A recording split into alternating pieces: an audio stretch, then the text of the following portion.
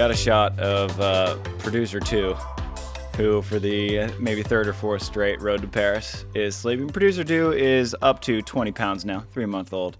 Austin's on. He'll be awake soon enough. Now, happy 4th of July weekend, everyone. 4th of July, I know it's all about America. That's why I got my USA Volleyball shirt on right now. But 4th of July is becoming one of the best weekends on the whole beach volleyball calendar. We had one, we came out with this new book, Playbook of Champions, that dropped last Wednesday. Then we had the AVP Hermosa Beach Pro Series. To me, Hermosa is the best tournament in the world. Trevor Crabb would disagree. He loves Manhattan. Everyone else loves Manhattan. I love Hermosa. I can walk there. It's a small draw. Every court you get thousands of fans. It's the greatest tournament to me. AVP, a huge shout out to you guys. Did a phenomenal job, put on a great tournament. And the fans who showed up in thousands and thousands and thousands, awesome stuff. You're the guys and gals who make it such a special event. And then, for everyone who wasn't in Hermosa, which were 4 women's teams and 1 somewhat notable men's team for the United States, they were in the Stade Elite 16, which is the best event on the international calendar. We used to ask all of our guests what their favorite event of the year is, and Stade was the unanimous answer every time that we just stopped asking it. Now, it's definitely going to be the favorite event of Andy Benesch and Miles Partain. They just won, in my mind, the most significant gold medal for an American men's beach volleyball team since the 2008 gold medal in the Olympic Games won by Phil Dahlhauser and Todd Rogers. Now, there's been a lot of talk since the 2021 Tokyo Olympics that the American men are on the downswing, even before then.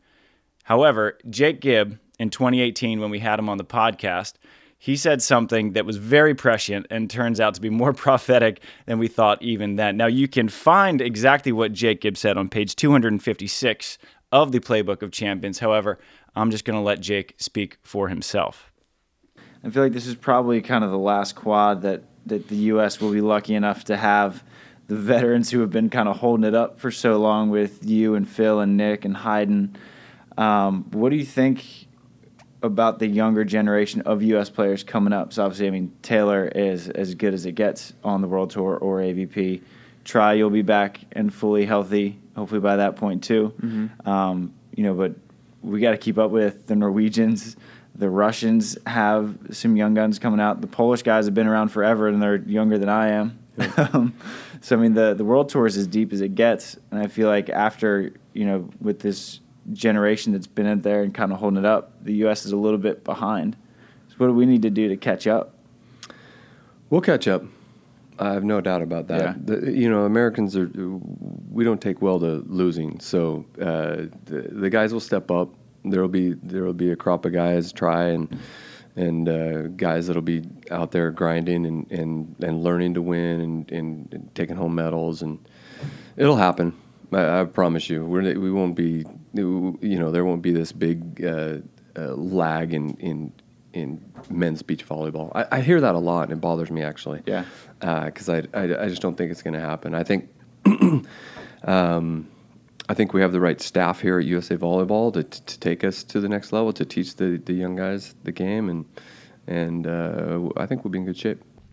So per usual, Jake Gibb, spot on. Now, when he said those words in 2018, Miles Partain was just 17 years old, had just qualified for his first AVP event. Andy Benesch had only qualified for 2 AVP events. Neither of them had ever gone international, and yet here they are, proving Jake absolutely right, winning the second American men's medal in an Elite 16, following up on their bronze medal from Ostrava. Now, it wasn't just that they won gold that's so significant. Obviously, the gold medal is significant, but in doing so, they became the first American team since 2017 to beat Anders Mol and Christian Sorum. Here's a fun trivia question for you guys. The last team and the only team to beat Anders and Christian on an international stage is John Hayden and Ryan Daugherty. I texted both of them that, and Ryan Daugherty got a great kick out of it. So 6 years later, Anders and Christian had won 24 straight matches against Americans until Andy and Miles beat them in pool play, a tremendous match. Andy, they were down 18-12, and the score was 21-19 in the first set, and I was like, how in the world is this actually going to happen? And then Andy just went off. His blocking it's always been excellent. fully world class. Everyone always talks about how good Miles Partain is and the generational talent that he is, and he is a generational talent. But Andy Benish's improvement is staggering, absolutely remarkable. They end up winning that one in 3, and then they beat Alex Brower and Robbie Musin, sweep him. It was a 21-11. How do you 21-11 Brower and Musin? And then they just worked through everyone. They swept Pedro and Guto. They swept George and Andre. Then they got back into the gold medal match where they beat Anders and Christian again, 18-16 in the third after being down 13-11. And on match point, Andy Benish has a little jump right-handed poke set to Miles Partain for the win. Unbelievable stuff. Become the first American men's team to win that Elite 16 gold medal. Second team in history to beat Anders and Christian in the same tournament twice. The only other team to do so was Alex Brower and Robbie Musin in the Rosarito Elite 16 of 2022. So the United States men, we're back. And at the beginning of the season, when Tri Bourne in one of his Born on the Beach vlogs, the title was that the U.S. men are going to be better guaranteed. He was speaking about himself and Kame, of course, as well as Trevor and Theo and the Taylors. And yet here we are, Miles Partain, Andy Benish, now number 2 in the world in entry points rankings, behind only Anders Mol and Christian Swarm. And they jumped up from number 20 in the Olympic ranks to number 9. And that doesn't even speak to how high they are, because right now their average points finish per event is 870 points. The only team with a higher points per event finish than them is Anders and Christian. So in terms of average per event, Miles and Andy are number 2. Entry points, they're number 2. Olympic ranks, they're number 9. In excellent position. They are now sitting on 4 top 5 finishes for their entry points. They have that bronze medal in Ostrava. They have that gold medal in Stade. And so they're going to be just cruising in Elite 16s from now on. And that is exactly where you want to be. You don't want to be messing around with challenges. You don't want to be messing around in elite qualifiers. And Miles and Andy, they're about to hit the treadmill fast. And so they are going to be taking a substantial lead. And it was funny, the vibe in the players' tent as we were all watching it. I watched their semifinal with Phil Dahlhauser and Pompilio Mercadante, who is coaching Trevor Crabb and Theo Brunner. And he just sort of acknowledged that this might now be a race for that second American spot. Now, when I originally wrote my Olympic predictions, I had Miles and Andy taking the second spot and sort of deep. I had them taking maybe the 16th or 17th spot in the Olympic rankings, and they are going to be very high up there if they continue trending in the direction that they are. Now, it's worth noting it's still very early in the process. Miles and Andy only have 4 events. There's so much that can happen. We still have a number of challenges, a number of Elite 16s, and that little event called World Champs later this year. So there's a lot that can happen, but Miles and Andy could not be in any better of a position. And in my mind, this is the best thing that could have happened to all of the American men's teams, because now they all have quite the fire up their butts because they're seeing the push that Miles and Andy are making. They're seeing them getting the results that no other American men's team has had in the entire Volleyball World Elite 16 Challenge Future system. They know it's possible. They just need to put in the work and get on the road. And now everyone is going on the road to the Espino Challenge next week. I'll touch on that a little bit more at the end of this episode. But Miles and Andy, unbelievable finish. Could not be any more excited for them. Andy has leveled up and leveled up and leveled up, as has Miles Partain. So the thing with Miles Partain is that a lot of teams were already keying on his angle option swing. And in Stade, he just started unloading, Yatzing line. And now that he has that opened up, it's going to be even more of a guessing game for teams because they just adapted. Miles readapted. Now teams will have to keep playing that chess match. So there's going to be a lot of Miles and Andy film being watched around the world right now. But they're growing and developing so fast that they're going to be able to stay ahead of the curve. So I hope that they can sustain this incredible run that they're on. It is so fun to watch. Couldn't be happier for 2 better guys to have it happen to. Miles and Andy, the biggest winners from the Stade Elite 16, physically with that gold medal, metaphorically, emotionally, all of the things. Love that they're coming home with a cowbell. Now, the second big winners for the men from the Stade Elite 16 is George Wanderley and Andre Loyola. They had been excellent in challenges this season. They won a gold medal in Itapema. They won a silver medal a couple weeks ago in the Yermala challenge, but Elite 16s had kind of eluded them. They hadn't gotten a podium, or really hadn't even gotten anywhere close to a podium. That changed this week in Stade, ended up taking a third. Yes, they got a lucky break in the bronze medal match. They were getting handled by Bartosz Wojciak and Michael Brill in that bronze medal match, had lost the first set. We're down 11-7 in the second set when Brill ran a set outside and his foot got tangled in the line and he went up, got a kill, absolutely pounded it, and then came down. And it looked, if you look at the replay of that match, which you can find on Volleyball TV, he had a cut on his big toe. And so I would assume that it's not a very serious injury. I never want to speculate on injuries, but he did have to forfeit the rest of the match. So George and Andre were somewhat gifted that bronze medal, but even had they finished that match and lost to Poland, which that was the direction it was trending, getting a fourth in an elite would still have been a very big finish for them. They were starting to drop in the entry points, and now with a silver in Jurmala backed up by a bronze in Stad, they are right back up, and now they are number 2 in the Olympic rankings, behind only Anders and Christian. So they just jumped up. They passed Sweden, who is still sitting out because Jonathan Helvig, he hurt his hand. They jumped Evandro and young King Arthur, who are number 3 in the world in the Olympic rankings. Now, Evandro and Arthur, they didn't make it out of the qualifier, had a pair of battles with Austrian teams, ended up losing in the second round. And so Evandro and Arthur still trying to break into that automatic main draw spot into the Elite 16. So a number of positive things happened in that event for George and Andre. Now, my third big winner for the men's side in the Stad Elite 16 is Marco and Esteban Grimalt. Man, these guys, I can never figure out what the deal is with the Grimalt cousins. You watch them for a match, they're the greatest team in the world. You watch them for a match, and you wonder how they've been so dang good. They're just so puzzling to me, and they were kind of on life support. They hadn't made it out of 2 straight Elite 16 qualifiers, and then bam, they take a 5th in Stad. Almost broke into the semifinals. They lost 16-18 in the third set to Wojciak and Brill. Played phenomenal. They beat Nils Ehlers and Clemens Wickler, an excellent team out of Germany in the 9th place rounds. That was after barely breaking pool. So the Grimalt cousins, man, they are the biggest wild card in the whole beach volleyball world because their highs are high and their lows are low, and they hit a pretty decent high now, and their entry points going to come back up. They should be straight into the main draw of the Montreal Elite 16, and if they can keep getting good finishes in those elites, they can avoid challenges. So big weekend for the Grimalts, big weekend for the Brazilian men, and big weekend, obviously, for Miles and Andy. And now, for the women. But before we go, I have to give a shout-out to our new sponsor, Gooder. Now, I've been rocking these black shades. The name of these shades is a ginger soul, because it's all black, Delaney. Gooder has super cheap sunglasses. They're all polarized. They're just $25. They're super light on the face. As you can see from here, I got a ball yahtzeed into my face by Taylor Sander. And the fact that these glasses didn't shatter is because they're Gooders. And they're great. They treated me well, and they will treat you well as well. Now, as for another sponsor, I'm just going to take a quick YK water break before we go to the women. We have King Bentley coming in for the rest of the show. Now, the 3 big winners for the women, obviously, number 1 and 2 go to the Americans. It was a huge weekend for the Americans because Andy Benesch and Miles Partain, they won gold. Kelly Chang and Sarah Hughes won silver.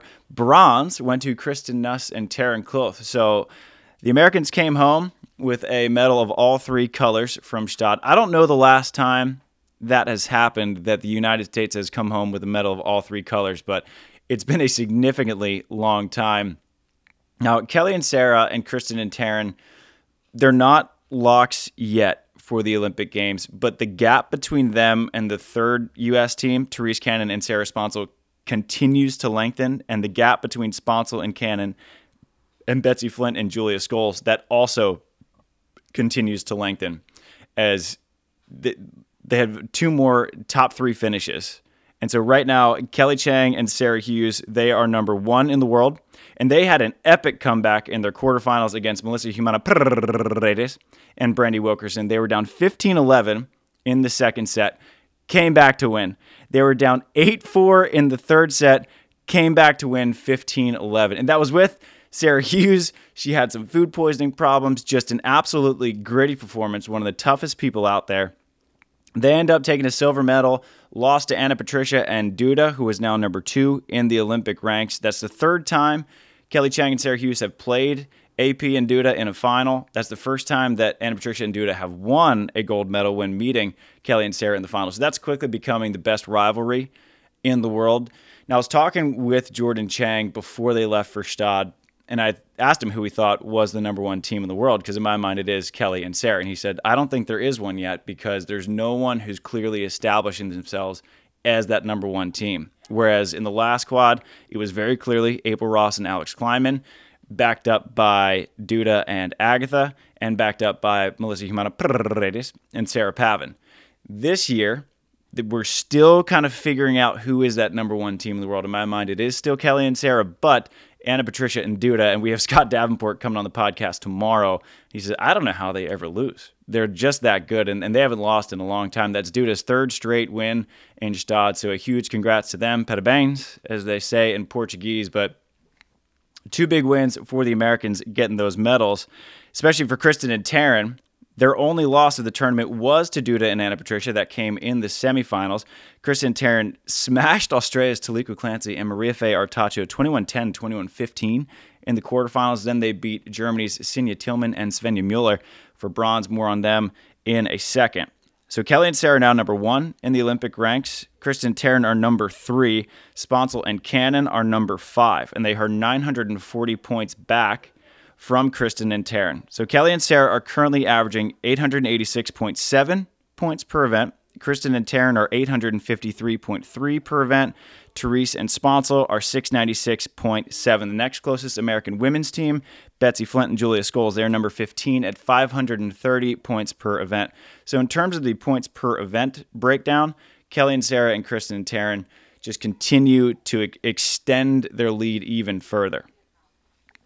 Now, as for those Germans, Svenja Muller and Sinja Tillman, I don't know if there's been an injury or something, or why we haven't seen them in a long time, but they are so dang good. It's so good to see Sinja Tillman back on tour. Stade was just their 4th event of the season.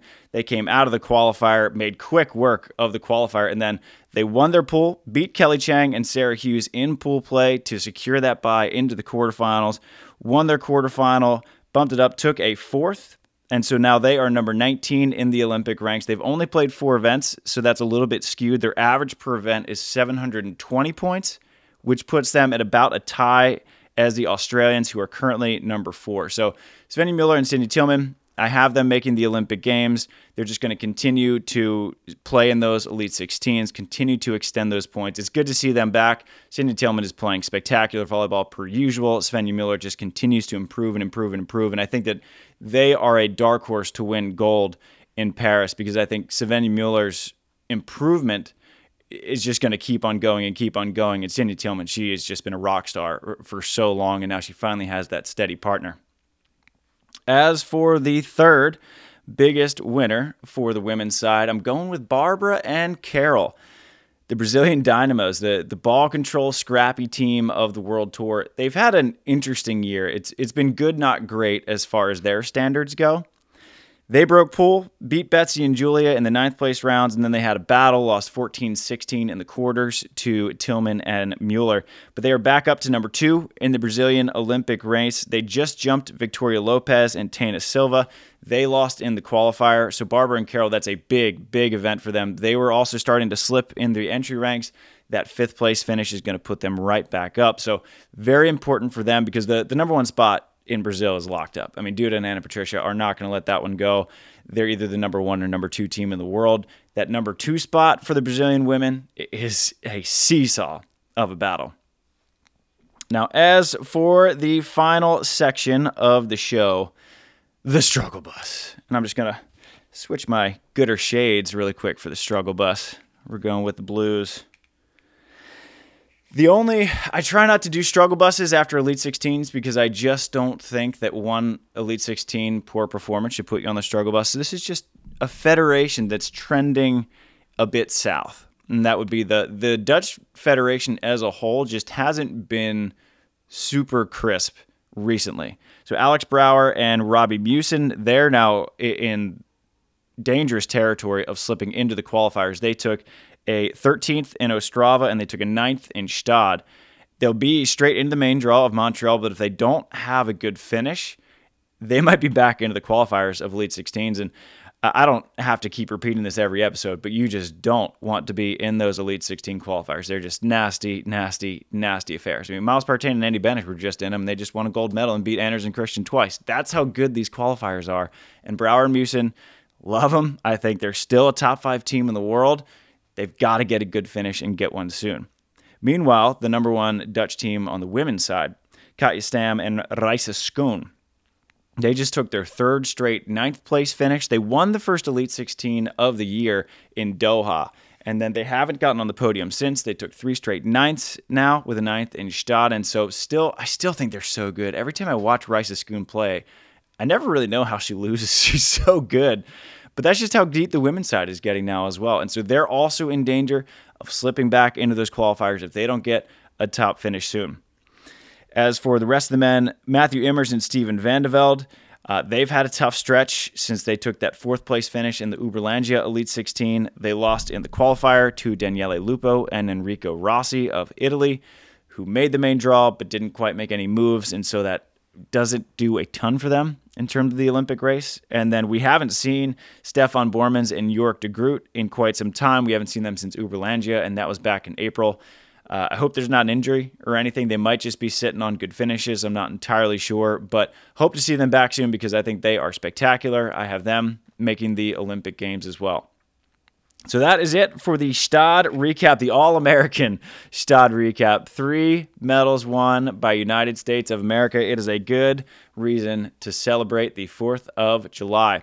Next up is the Espinho Challenge. That is this weekend. That is in Portugal. Right after that is the Edmonton Challenge, and then right after that is the Montreal Elite 16. So I will be out of town, won't be on the mic for Espinho. I will be out of town competing in Florida, so I won't be on the mic for Edmonton. I'll be back on the mic for Montreal. I don't know when I'll do the next Road to Paris. Maybe I'll do one from Alaska with the whole Knudsen producer clan down there in Ketchikan, Alaska. Maybe I'll do one after Edmonton, not sure, but you guys just let me know. When do you want to see the next Road to Paris? That's when I'll do it. So until next time, go America. Shoot!